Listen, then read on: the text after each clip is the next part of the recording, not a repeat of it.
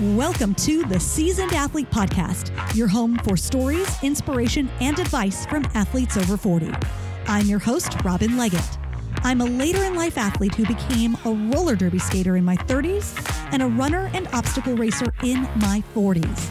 Now, I'm an athletic aging coach who helps women over 40 experience the massive life benefits that come with exploring your athletic potential at any age and any fitness background. If that fires you up, keep listening. Let's do this. Are you tired of trying to figure out how to fit a fitness routine into your schedule in a way that doesn't overcomplicate your already busy life? Take a big breath, take a step back, and then start with your first 5 days. Your first 5 days is a free mini challenge that's all about setting that foundation to get you back into your body, your energy, and your confidence with simplicity and ease. Each day during your first 5 days, you'll get daily mini podcast episodes that you can listen to while you move.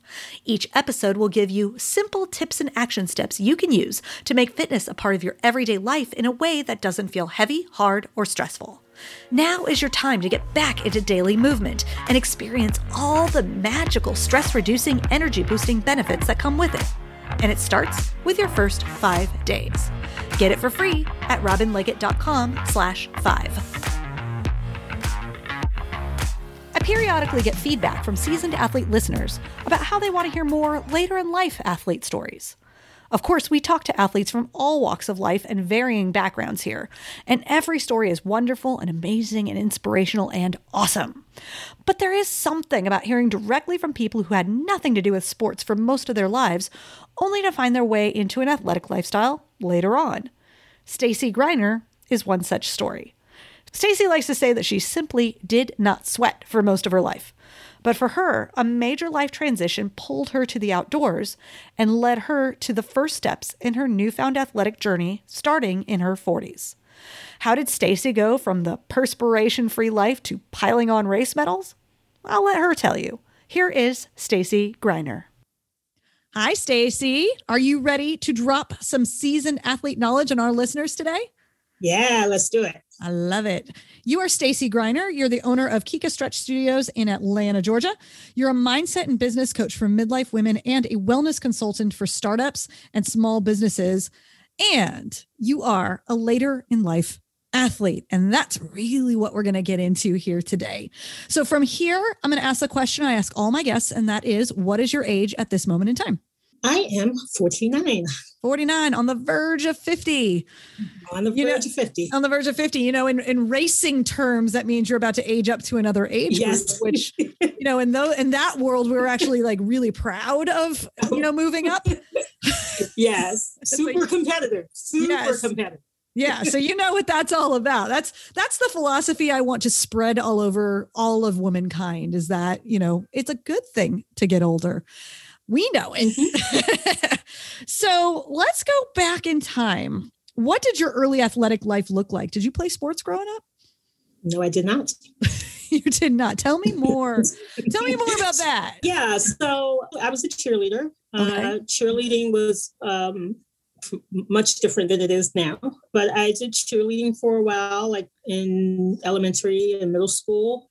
But, I would say once I hit puberty, the idea of sweating, just didn't work out for me. It's just not, I'm not into it. I'm just not into the idea of it. No. You told me, we had a little conversation before this interview, and you said, like, I didn't sweat until a certain age. Right. It's fascinating. Right.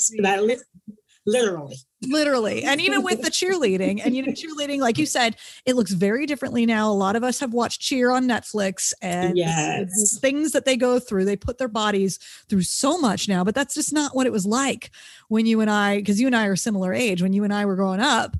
It wasn't quite like that. So when you say you didn't break a sweat, you mean it. Yeah, totally. I admire those young women now, because I don't know if I've been like doing it either. I'd be like, whoa. They're gymnasts, they're acrobats, they're daredevils. Yes. Like, it's a whole different universe now. But you could get away with not sweating back when you were in middle school in the 80s, right? Absolutely. Yeah.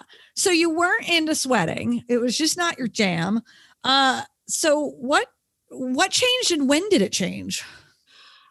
So it changed when I turned 40, that monumental milestone age. I had been married for almost 13 and a half years, but I was with my ex-husband. We've known each other since we were kids, like 9 years old. Wow. And we were going through a divorce, and I was living in the Bay Area, and I started hiking Stanford Dish.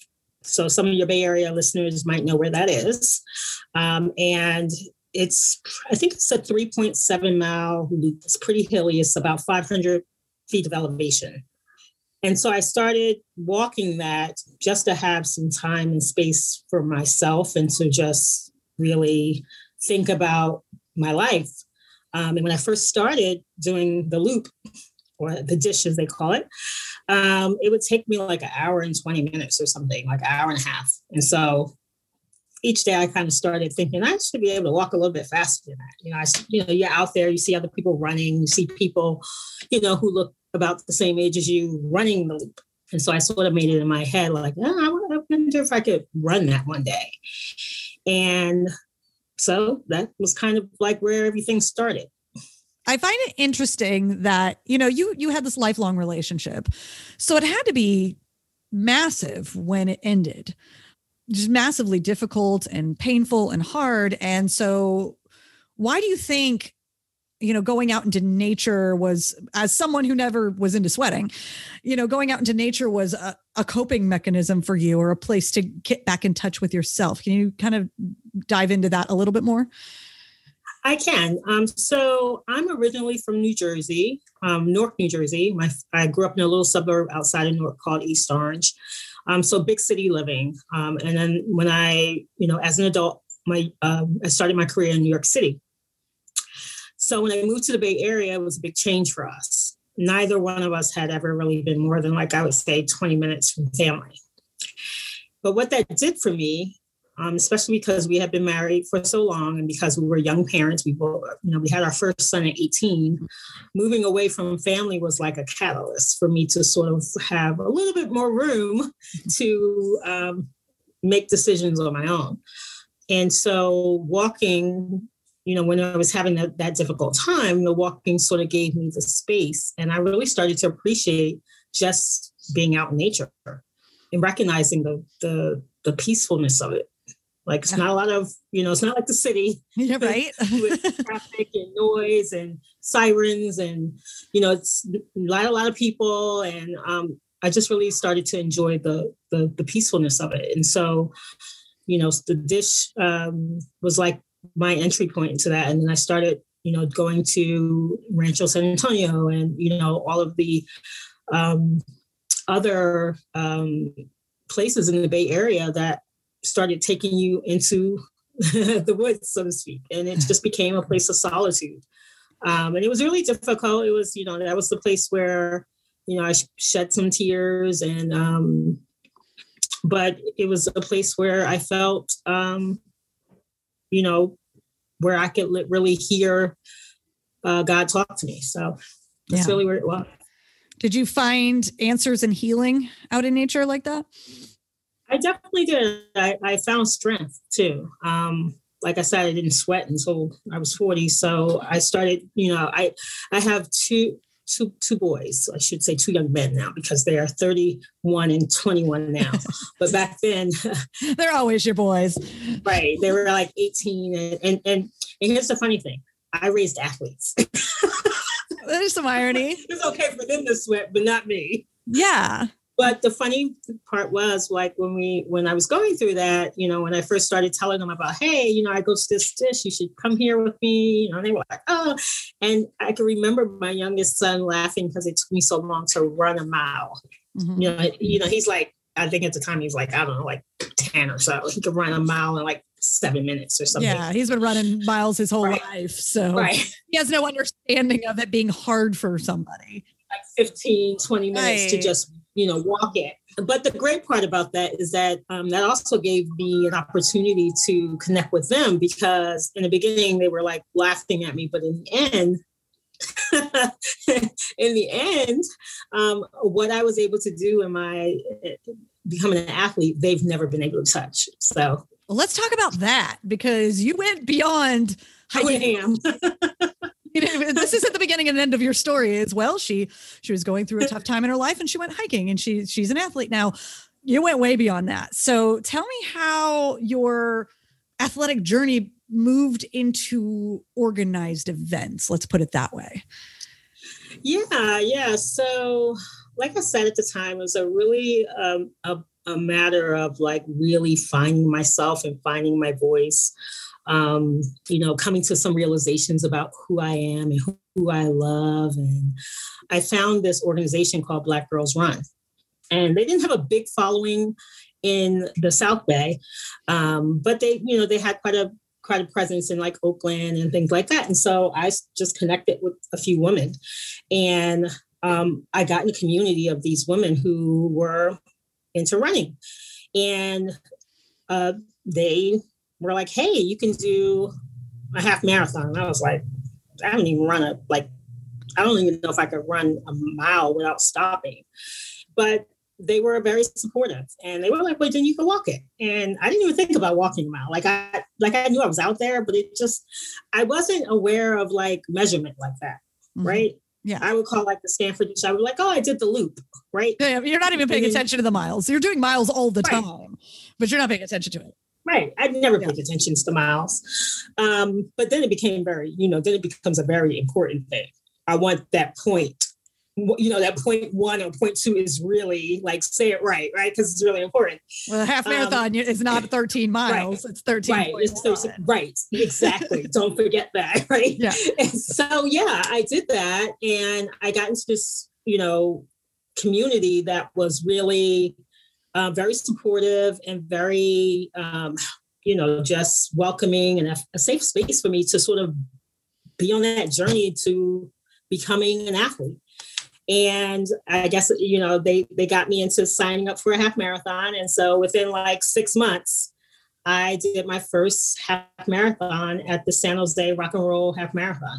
Oh, I've done the rock and roll. So that was like, I did the rock and roll. It's nice. Like my first half marathon. And then because I love to travel so much, I was like, and they were all like, because once you get in this community, it's like crazy.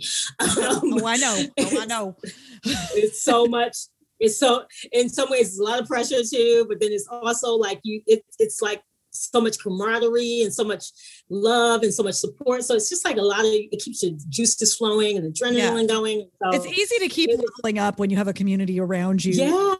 Like decisions. Yeah. It just makes you push yourself harder, but in a great way. Like not in a way that's like, no one ever was like, you can't do it. They were like, yeah, like you always found someone who would be like, even if you had a naysayer, it was like 15 to 30 other people who were like, yeah, right on, do it. Right. Yeah. Even if it's like theoretically not even a good decision, they'll still push you to do it. Because some that came later where I was like not this time. Like, let me like my body, right? Yeah. And that comes in time when you start learning your limits and stuff, but they're pushing you to level up, and that's cool.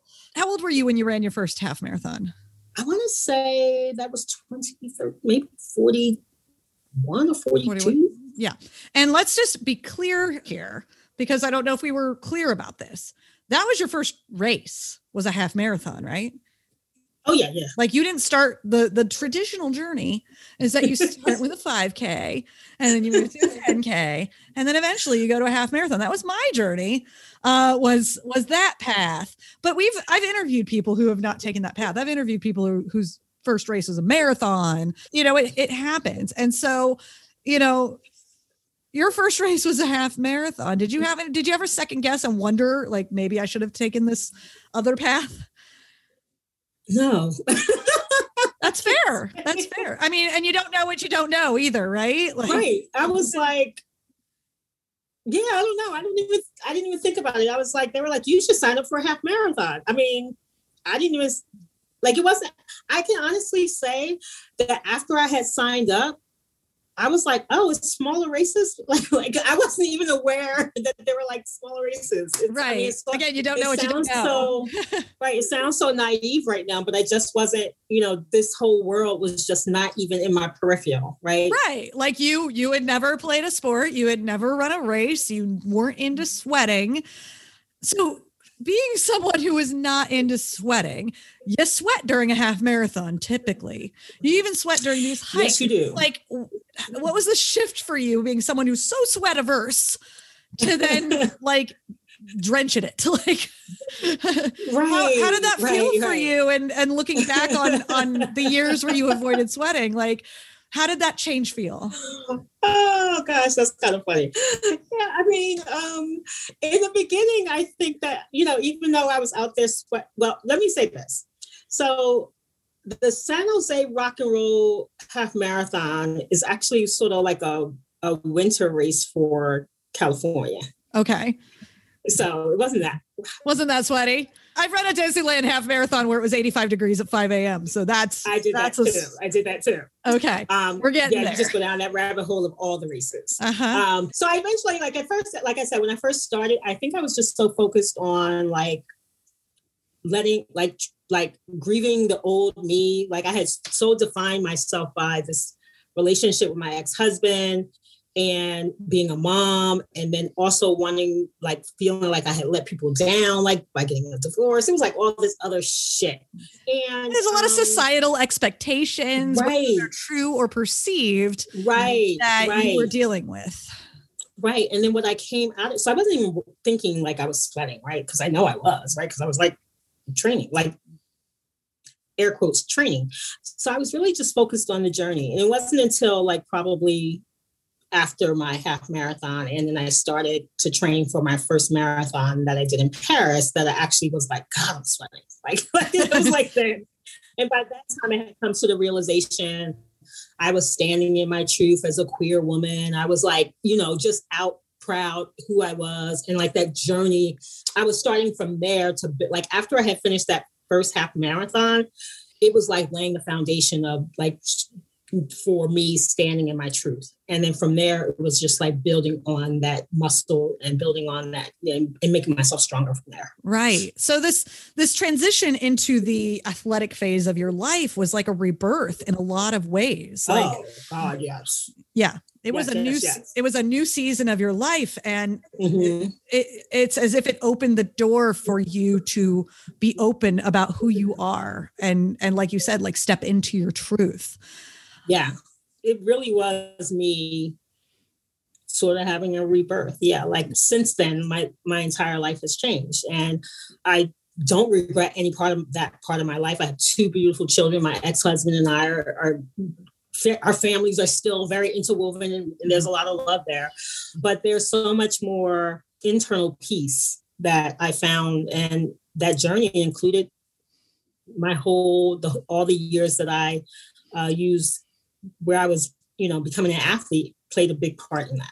Yeah. Yeah. It's because it's a difficult journey to become an athlete, especially if you haven't your whole life. And you're talking about, it's I ran my first marathon, and that means there's more than one. That's the process of training for a marathon. I've only done one so far, but I know the process of training for a marathon and training that many miles.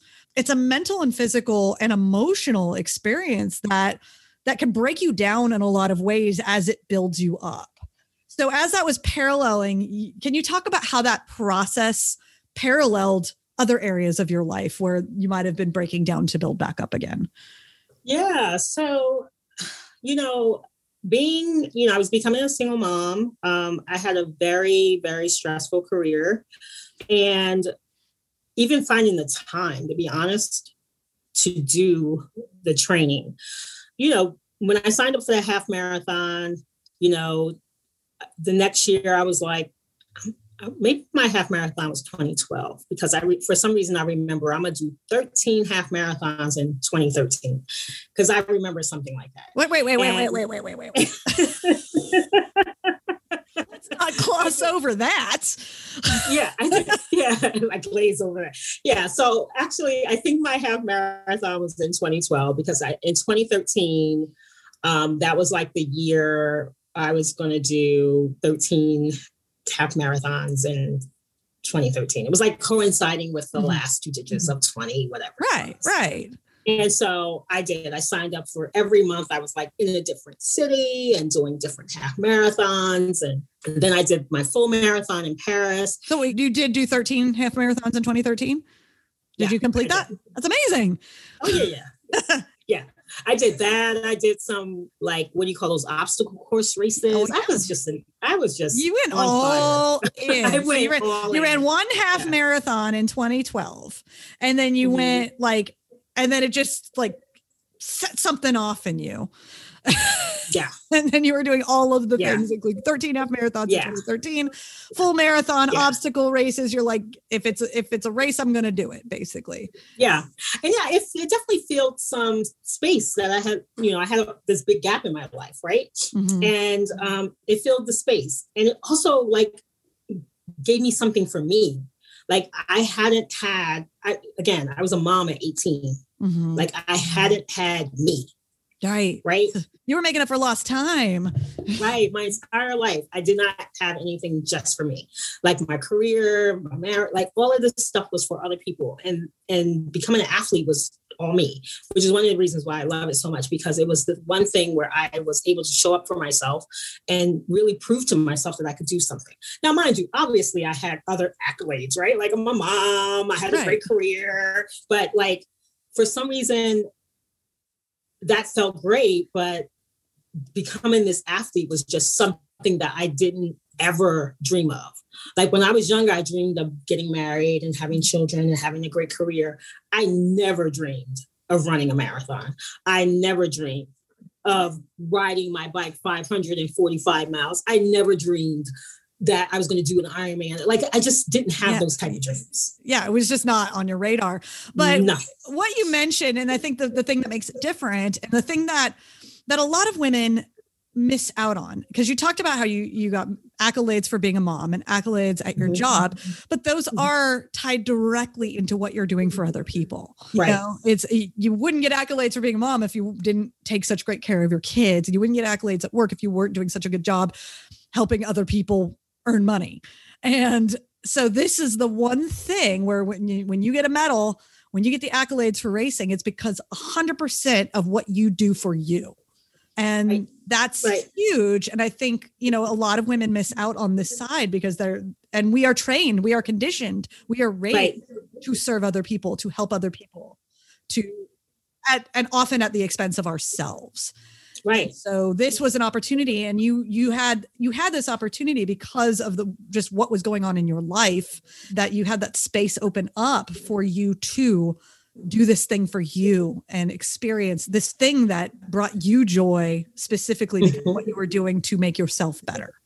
Yes. And I know, I definitely have, friends who were married, and it's caused, some discomfort in their relationships because of the time they take to train for a marathon, or the time they take to train for an Ironman and things like that. And, they'd ask me, I'm like, this, honestly, and, my children were a little bit older, so it was tough, but, it was something that I like, honestly, it's up there and high up in terms of like who I am as a person and what I've been able to do and what the level of joy it brings my life. Yeah. And all women deserve this level of joy, whether or not it comes from athletics. But if it's something you want to pursue, you talk about the friction that it causes in relationships, based on what I've seen, it does require a level of communication with your partner, with your family.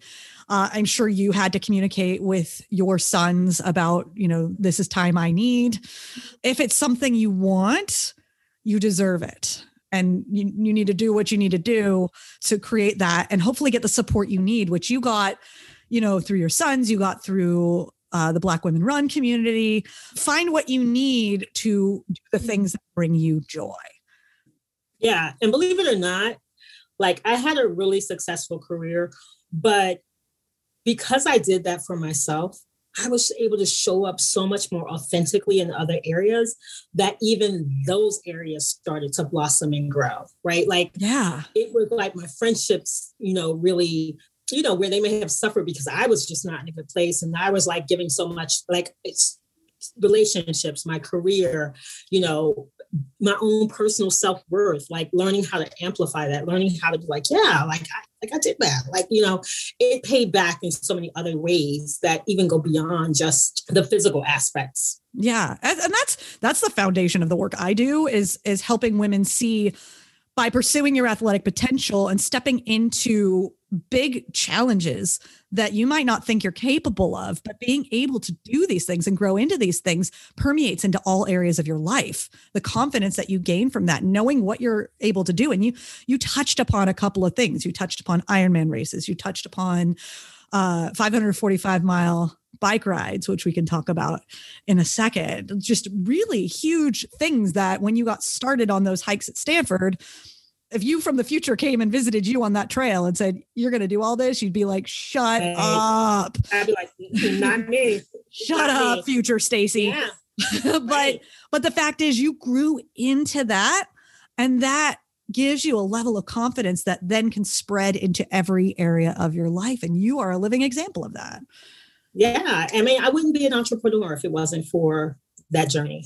Me too. I would not like understanding how, granted, we go through, not all of us, but some of us, we birth things, right? Whether it's a business or whether it's actually childbirth, like we birth things, and it is a really hard process, right?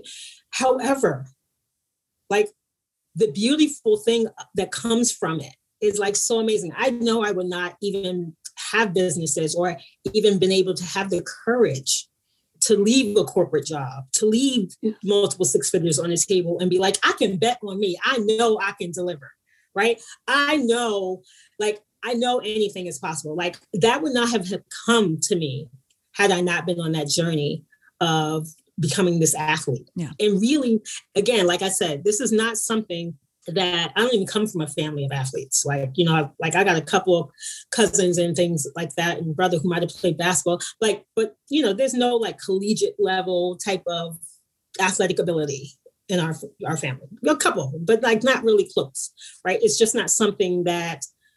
You didn't have a lot of examples or precedent. I didn't have a blueprint for it. Mm-hmm. I didn't have a blueprint for it. So, yeah. So you figured all this out through your own journey. But the life-changing effects that came from it are huge and massive. And it's allowed you to live big. Like, oh, absolutely. And I'm like you. I want women to feel this. I'm like, right? Oh my God. Yes. Come on. I know, because so many women don't. So many women spend their whole lives living small and thinking that's all that's possible, and not allowing them to see what's possible. And you and I have very similar paths. We started around the same age. I started a little younger, but still, we started later. We were not athletes growing up. Your sons were laughing at your mile time. My dad gave a toast at my wedding about how ridiculous it was that I became an athlete, like how inconceivable it was that I became an athlete. He gave me that was his toast at my wedding. Like, that's how ridiculous the idea was to so I know you've experienced similar things, but you and I can see and speak to the life-changing benefits that come when you pursue something like this, because it forces you to live bigger. It challenges you to live bigger. And you saw it. You've lived it. So speaking of living bigger, you went from 1 half marathon to 13 half marathons, your first marathon, which was in Paris. And I love it. And it calls back to what you talked about earlier in our conversation about running races gives me an opportunity to travel. I can travel and run races. I call those racecations. And my husband and I almost for a while done that. exclusively went on racecations, planned family visits around Spartan races that happened in that city. I know you know it. Yes, I do. So you started with road races, running races. How did you transition into triathlon? So first I transitioned into cycling. Okay. So a friend of mine that I met through Black Girls Run had signed up for AIDS Life Cycle. And AIDS Life Cycle is a 7-day, 545-mile bike ride from San Francisco to LA. It's fully supported, and you raise money for the San Francisco and the LA AIDS Foundations, right? At Parker, Our purpose is simple. We want to make the world a better place by working more efficiently, by using more sustainable practices, by developing better technologies. We keep moving forward. With each new idea, innovation, and partnership, we're one step closer to fulfilling our purpose every single day. To find out more, visit parker.com/purpose. Parker, engineering your success. Wilson, you sent the game-winning email at the buzzer, avoiding a 4:55 meeting on everyone's calendar. How did you do it? I got a huge assist from Grammarly, an AI writing partner that helped me make my point. And it works everywhere I write. Summarizing a doc only took one click. When everyone uses Grammarly, everything just makes sense. Go to Grammarly.com/podcast to download it for free. That's Grammarly.com/podcast. Easier said, done. I was just blown away by the fact that she did this. And she didn't know this when she told me, but my mother died of AIDS. And I had been given to charities since she had died. And so I was like, wow, I could do this in honor of my mom. Like, this is great. And so I signed up to do the race. I had not been on a bike in over, like, I don't know, since kid. Since you were a kid, right? 20, 30 years. I don't know. I hadn't had a bike.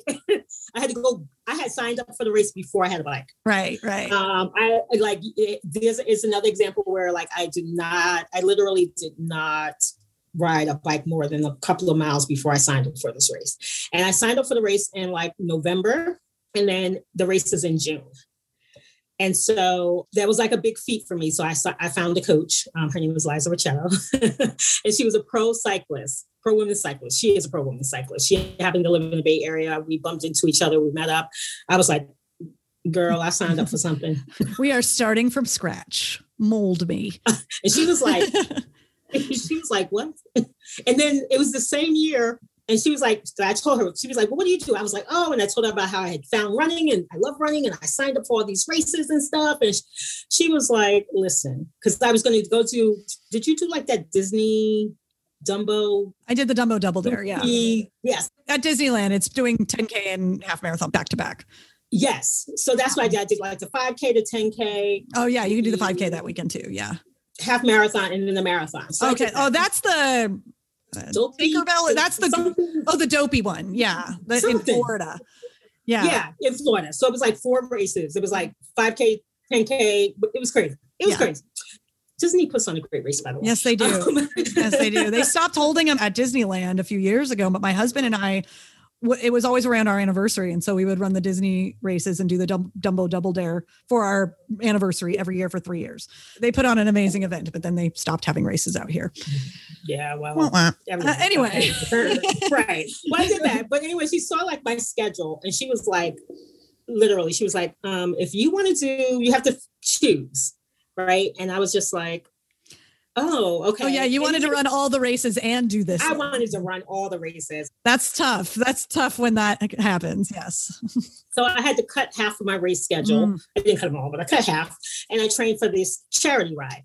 And my goal was that I wanted to ride, they call it EFI. It's called every effing inch of 545 miles.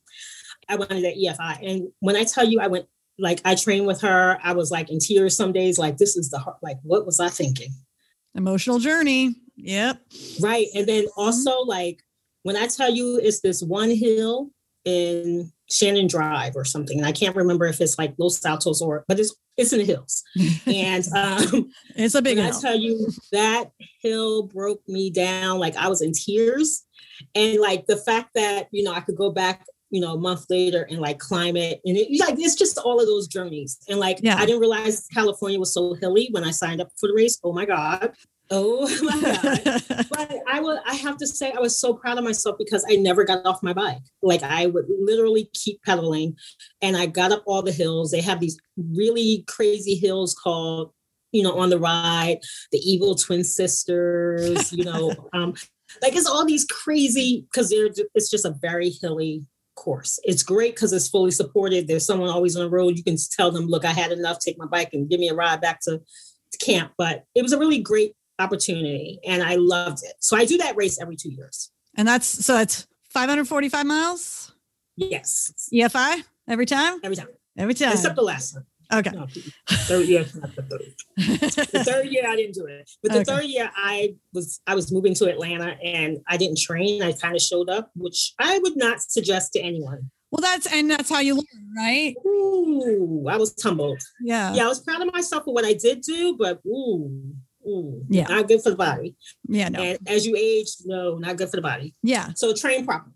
Train properly. That led you to Ironman. Ironman. The triathlon. Nice. That led me to triathlon. I was like, oh, well, I probably should, again, same community, same type of people, and they're encouraging you. So I signed up for, I started at the right level this time. Okay. I started you gained some wisdom, spending some time. I mean, you'd already started running with a half marathon. I started cycling with a 545 mile. Right. And now you can be conservative about it. Right. The coach was like, let's do this, the smart way. So I started with like the sprint triathlon, then the Olympic, and then I did the half Ironman. And I was going to do an Ironman that year. And then I had to stop myself because I realized I was doing it because of like FOMO. Mm-hmm. That's a real thing. Then you start dealing with, I don't want to miss out on this race when really the right thing. Yeah. And then there was a lot of people doing it like who was like, well, I'm going to do it too. And they was like, had it trained for a year to do it. And my coach was like, Stacey, you could do it. You could do it. But you also could just wait a year and do it and have the type of results you want to have. And she was right. The benefits of a coach. Sometimes, they can help. Yeah. They can help you see things that you are not seeing for yourself. Now being a coach myself, I totally get this. It's like, we want it all right away. And sometimes it just makes sense to understand that it's about the journey and not the destination all the time. Yeah. And so I learned so much more about myself as an athlete, taking that time to really train properly. And, and when I tell you, Ironman has their branding is anything is possible. By the time you finish that race, you do know that. Yeah. Like you absolutely know that. That's amazing. Because it's a long day. Yeah, it's a long day. Yeah, it's a long day. But it's something, I don't get tattoos. I love people who do. I just don't. And so I got like, I always keep it here. Actually, I'm not wearing it right now, but I have like my Ironman necklace, right? Yeah. And I always keep it near because anytime things get tough, and things have gotten tough over the last year, because I do own a brick and mortar stretch studio. Yeah. And we have been impacted significantly by COVID. Yes. But it's that reminder. I keep that reminder close by that anything is possible. Just continue to push through, continue to show up, stand on your truth. Like all of the things that I've learned over this journey of being an athlete, I'm still using today to continue to better myself. And there are so many parallels. There are so many parallels with an athletic journey and a business owner journey as well. Mm-hmm. I keep quoting this, but I was in a Clubhouse room recently that they had Barbara Corcoran from Shark Tank in there. Mm-hmm. And I caught the tail end of it, but they asked her, like, what is your biggest piece of advice regarding business? And she said, business is just a race to the finish line with a bunch of obstacles in the way. And I was like, oh, like that thing I do obstacle races. Like, this is an analogy that I understand. It's just a race to the finish line with a bunch of obstacles in the way, and you have to just get around them all. And so there are parallels, and you're experiencing these obstacles with having a brick and mortar studio right now in the time of COVID. I totally understand that. But the lessons you learn in your athletic journey continue to pay off over and over again, as you say. Oh, yeah. Over and over again. Yeah.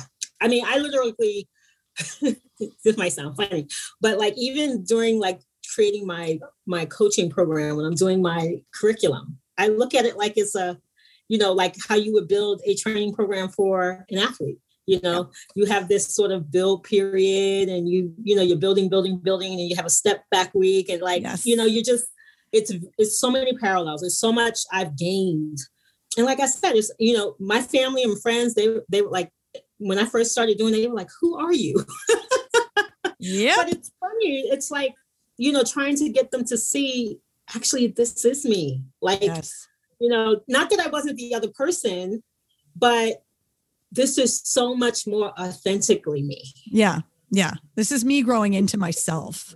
This is me I've always been meant to be. Yes.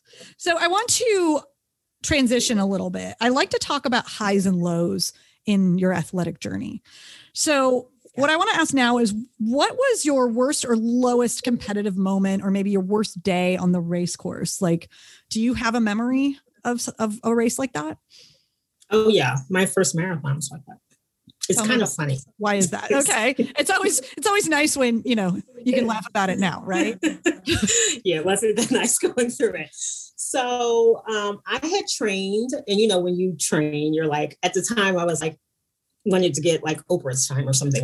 It's like, oh, well, I want to get like, under 4:30, it's my first time, whatever. So I trained really well.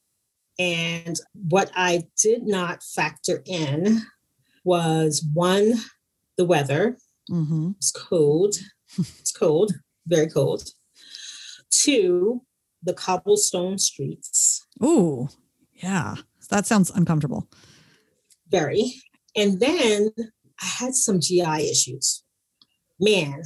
And if when you're training, you try to factor in all of that, right? During training, you're trying to figure out what works for your tummy, what doesn't. And during my training, I thought I had it kind of down pat, but I don't know what happened. But I was on pace to finish with the 4:15 group. I was actually ahead of time, I think. And then I would say right around mile 14 or so, my stomach starts to grumble. And I'm like, what is that? By like mile 15, I'm like, what is that? Yeah. And that's not a good place in the race for that to happen. 16, 17, I'm down to a shuffle. And this might sound really funny to everyone, but I'm like squeezing the life out of my butt cheeks. I've been there. Why don't stop to go to, why don't you stop, right? I don't know.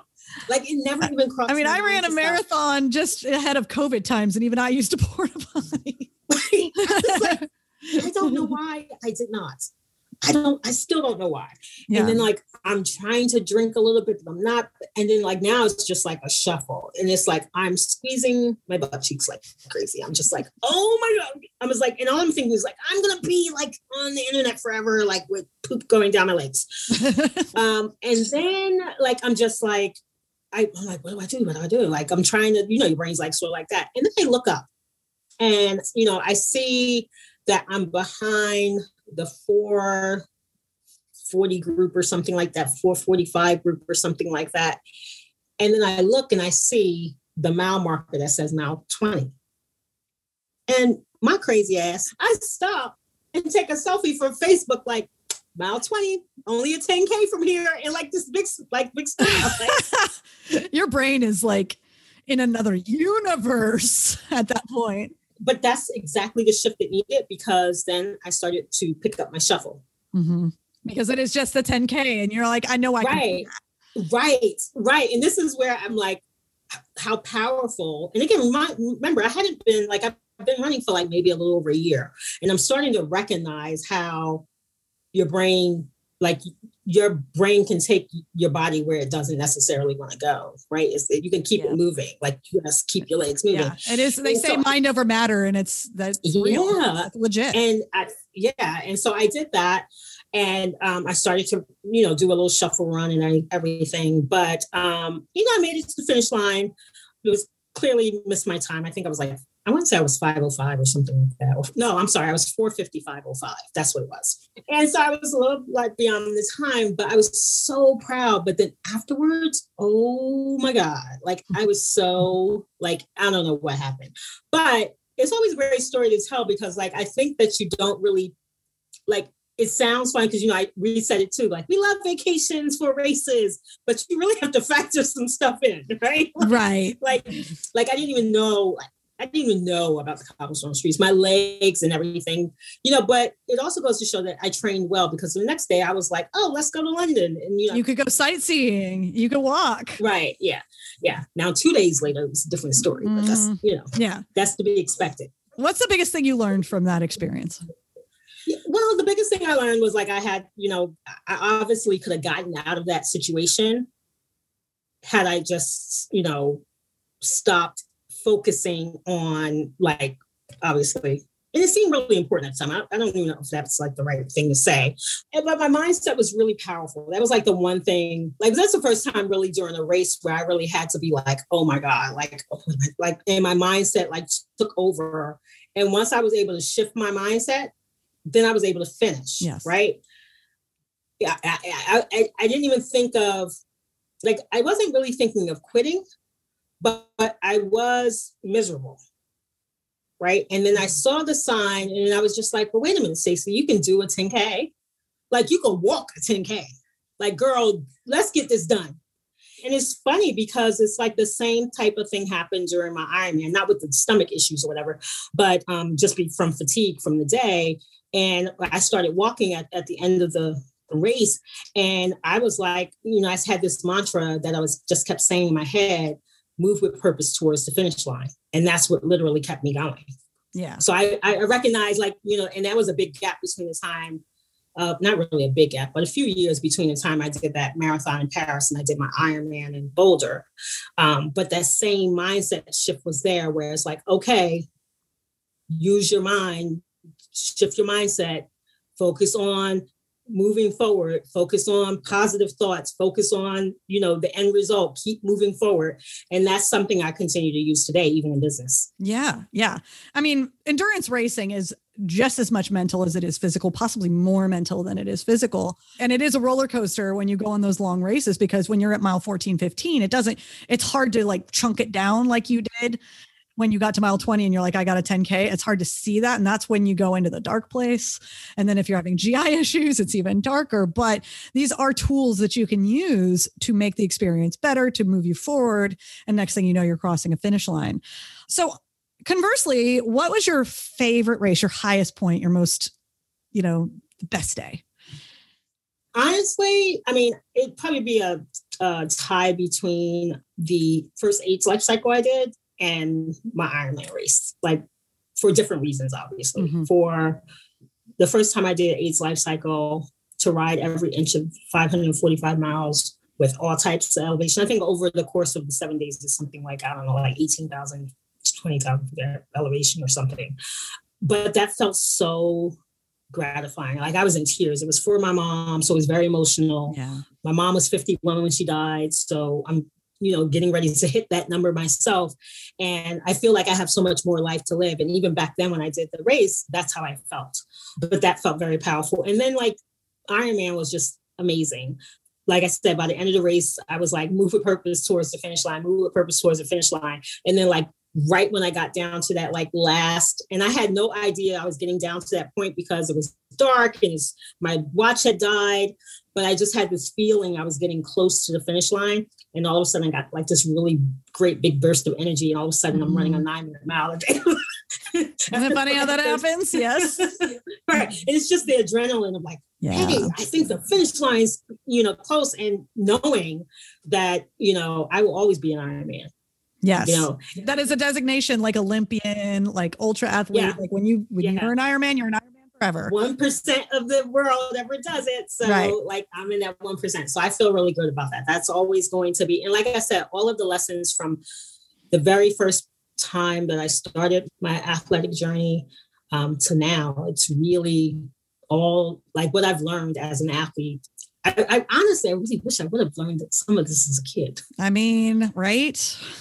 I'm the same. It's like, I wish the sports that I've played, I wish existed when I was a kid. Mm-hmm. Like, roller derby and obstacle racing were my thing. And it's like, if they existed when I was a kid, I might've been athletic my whole life, but that wasn't our journey.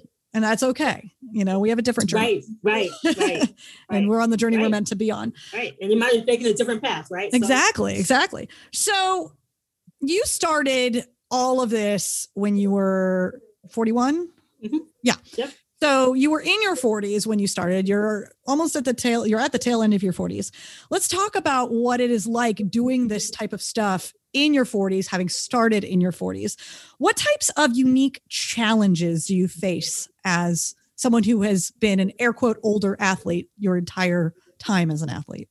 Yeah. So I would say because I came into it later, I didn't know as much. So in the beginning, I was prone to like injuries from like overuse, not stretching. I own a stretch studio now. Oh my God, the power of stretching. Yes. Oh my God, the power of stretching. Now you're helping others at least not fall into this. Like, it's like, I wish someone would have told me that. I would say something that was a challenge for me is that I was perimenopausal at the time too. So that had an impact in, my race. I'd be arguing with the coach, like I'm giving it my all, and the results aren't showing the way that I thought they should show. And also not being able to like drop, like you're working all hard, you're expecting to drop weight. And like, it's all these other things. And I had to really just check myself. I'm like, so you're doing this to drop weight? Like, what are you doing? Like, why are you so focused on that? Why are you stressing yourself like you're going to be on the podium somewhere? Like, like this is not like, you're not trying to become a professional athlete. So I had to really check myself. And that's not to say that others who are on this journey can't become pros later in life, because there's this whole, and I will tell you, the 40 plus age group is competitive. Yes, it is. Yes, it is. Oh, yeah. Like competitive. Yeah.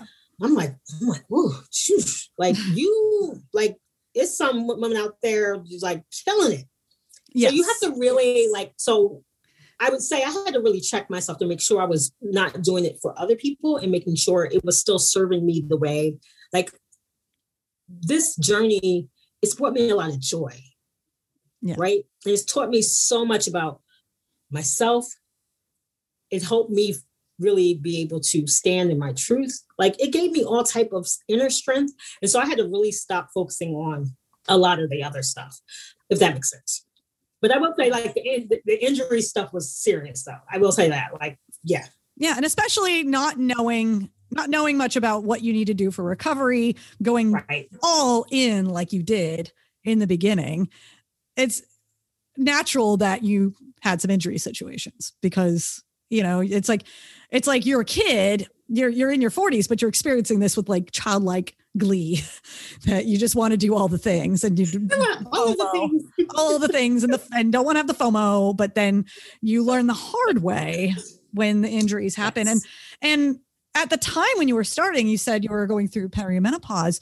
I know, only now is it starting to come into the light, the things you can mitigate menopause as an athlete. But like back then, like probably coaches weren't aware of that. Nobody was talking about that. So it was probably a more difficult journey for you back then.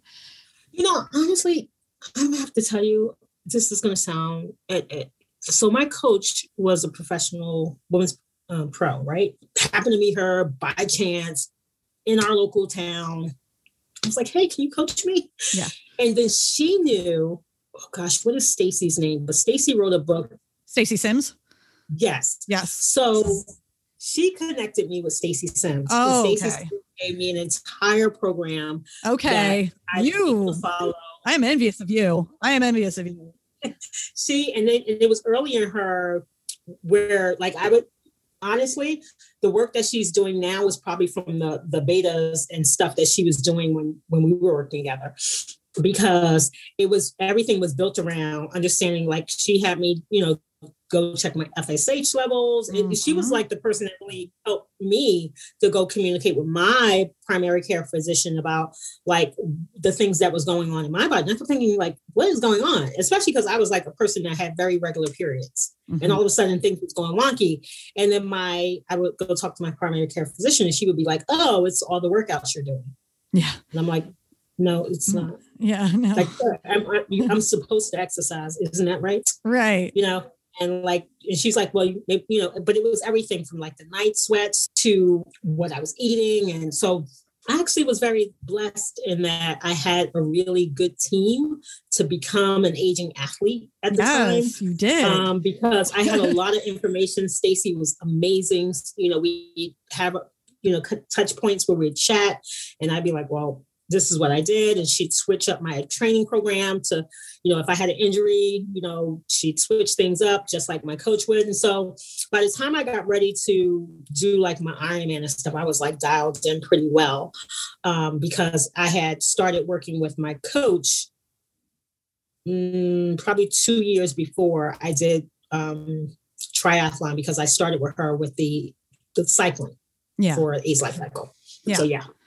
Yeah. So I'm currently taking Dr. Stacy Sims Menopause for Athletes course. So I feel like the work you did with her as a beta probably led to this point so many years later, where again, she's reaching new coaches, she's reaching new people.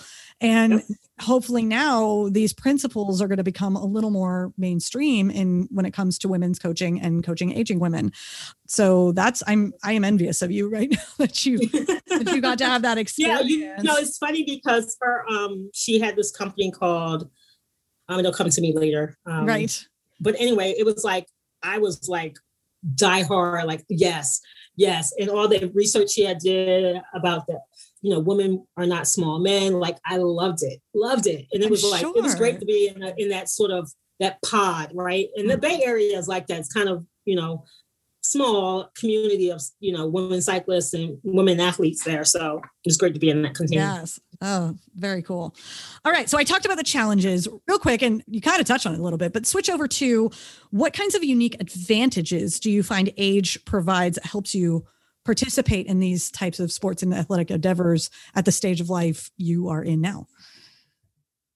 I actually think it's great. Like, I think more of us should come into it. Like, I think that we probably talk ourselves out of it because of, we haven't done it before, or you have naysayers around. I did have a couple of naysayers, even my own family, and it, it might keep you from doing it, but the benefits of it I talk about this with stretching all the time too. The benefits go far beyond the stretch, and the benefits go far beyond you becoming an athlete, because you become that Olympian of your life.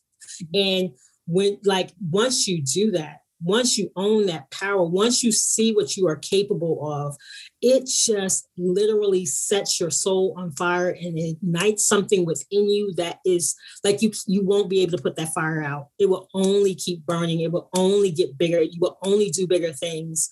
And yeah, I like to say life doesn't shrink as we age. It actually expands to so many more opportunities. And I think that, becoming an aging athlete it can even only enhance that even more. So, yeah. I mean, you said when you complete the Ironman, there's nothing you can't do.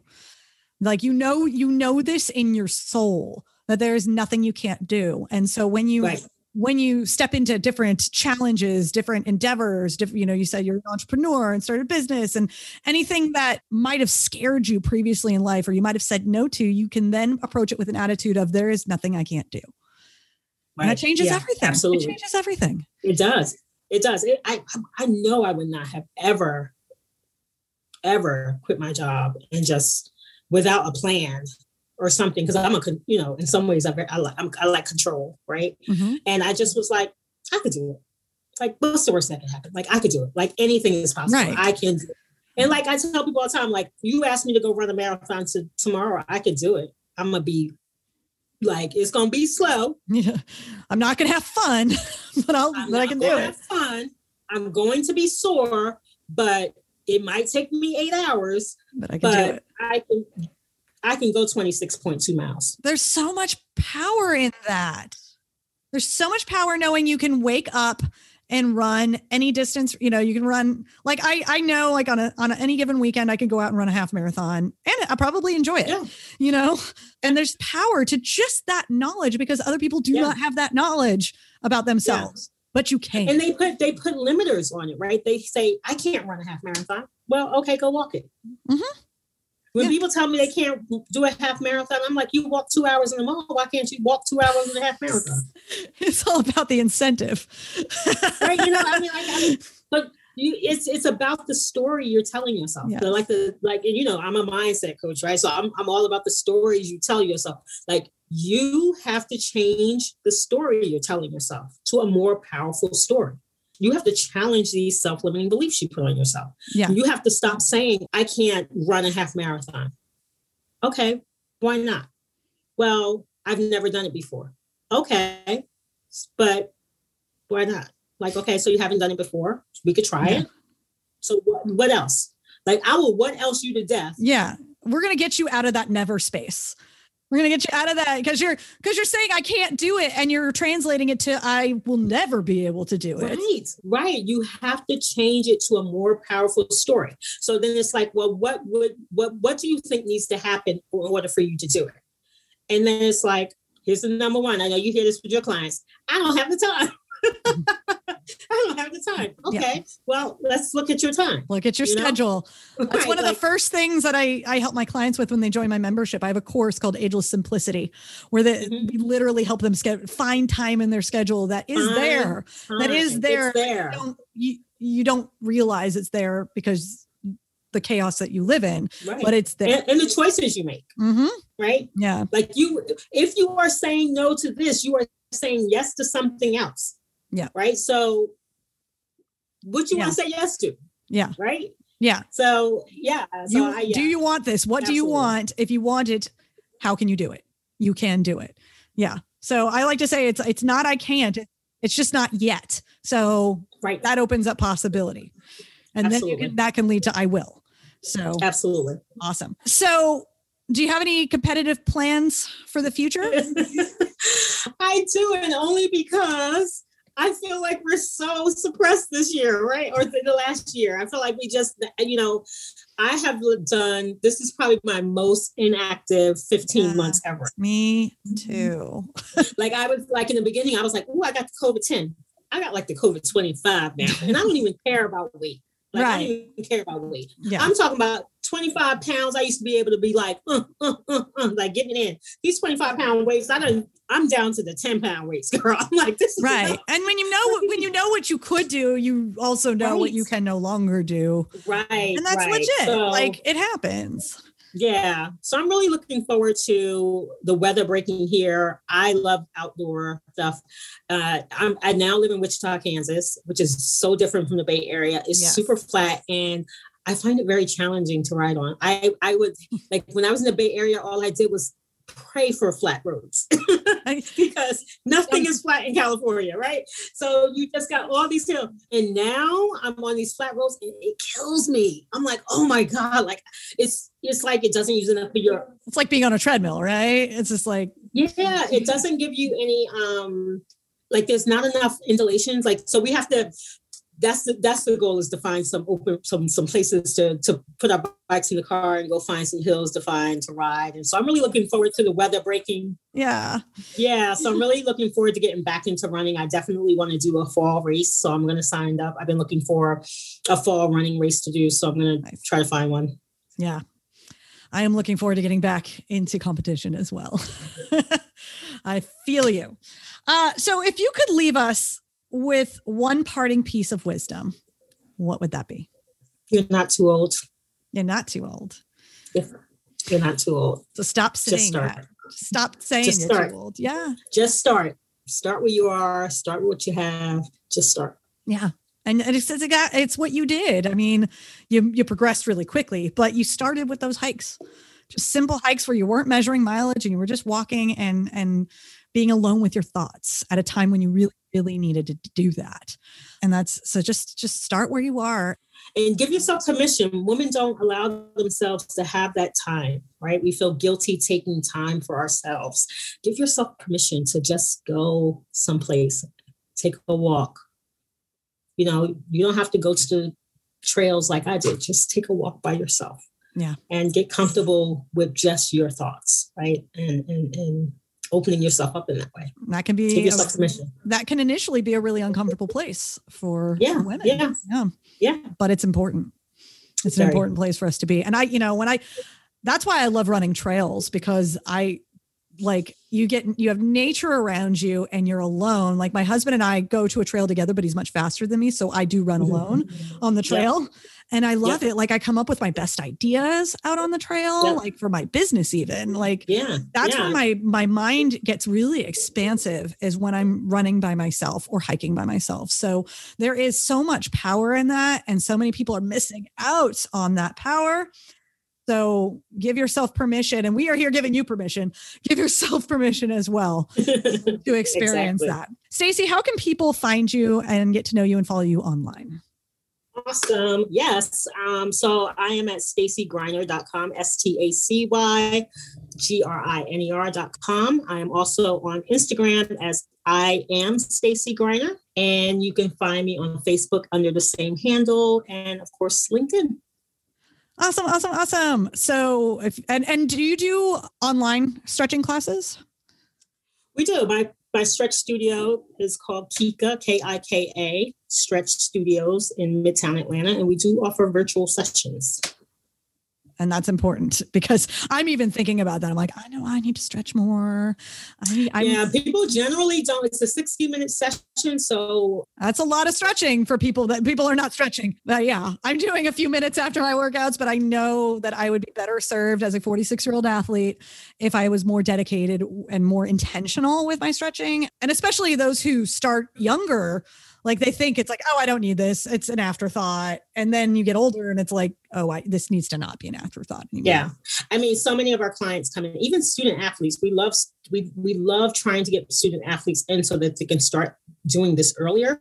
But, we see all ages from people. Our youngest client is, I think, 12 and our oldest is 81. Fantastic. So, we see a breadth of clients, clients come in with all types of, reasons, mostly neck pain, back issues. And then some of them are just like, I ain't touched my toes in 30 years. I like to touch my toes again. And they'd be like, and they're always asking, do you think I can touch my toes? Yeah, you can. Yes, I do. Yeah. And I I'm dealing with a runner's injury right now. So I'm just like, oh, I need to be taking care of that. So yes, that's the fun of being an ageless athlete. Yes. But if you do it consistently, you'll have less injuries. And that's what it's about. It's not, when you're waiting till the injury happens and then you're dealing with the rehab, it's better to do the prehab to get ahead of it and do this work so that you don't get injured, because it's much more fun to not get injured. Yes. I can speak from experience, and I know you can too. Me too. It's way more fun to just not get injured. Yeah. And as we age, it takes longer to bounce back. So it's really important to take care of yourself. Like as your time for recovery, whether it's stretching, massage, and all, it should be just as important as your training schedule. Like it should just be in there. It is not an afterthought. It is a part of your regimen. It's not an optional workout. Nope. It is part of your workout routine. Right. Stacey, thank you so much for being on the Seasoned Athlete podcast. I love your journey and I love your story. And you touched on so many topics that are super, super important, particularly for our women listeners. Starting later, I know it's been requested of me to spotlight more later in life athletes. And, your story of transition and rebirth and stepping into your power and stepping into your confidence and all of the amazing life changes that have come from that all through your athletic journey. It's just so important for our listeners to hear. So I know they're going to get a lot out of this story, or, having listened, they just got a lot out of this story. So thank you so much for sharing your story with us and being on the podcast. Thank you for having me. I appreciate it. If you have dreams of achieving bold athletic and fitness goals like the seasoned athletes you listen to on this podcast, a key part of doing that is a consistent fitness program and routine. And if that's something that's just not happening for you right now, I can help you get it going again. It all starts with your first 5 days. Your first 5 days is a free mini challenge that's all about setting that foundation to get you back into your body, your energy, and your confidence with simplicity and ease. Each day during your first 5 days, you'll get a mini audio training that you can listen to while you move. You'll get simple tips and action steps you can use to make fitness a part of your everyday life in a way that doesn't feel heavy, hard, or stressful. Where you go from there? Well, the sky's the limit. For now, though, start with your first 5 days. Get it for free at robinleggett.com/5.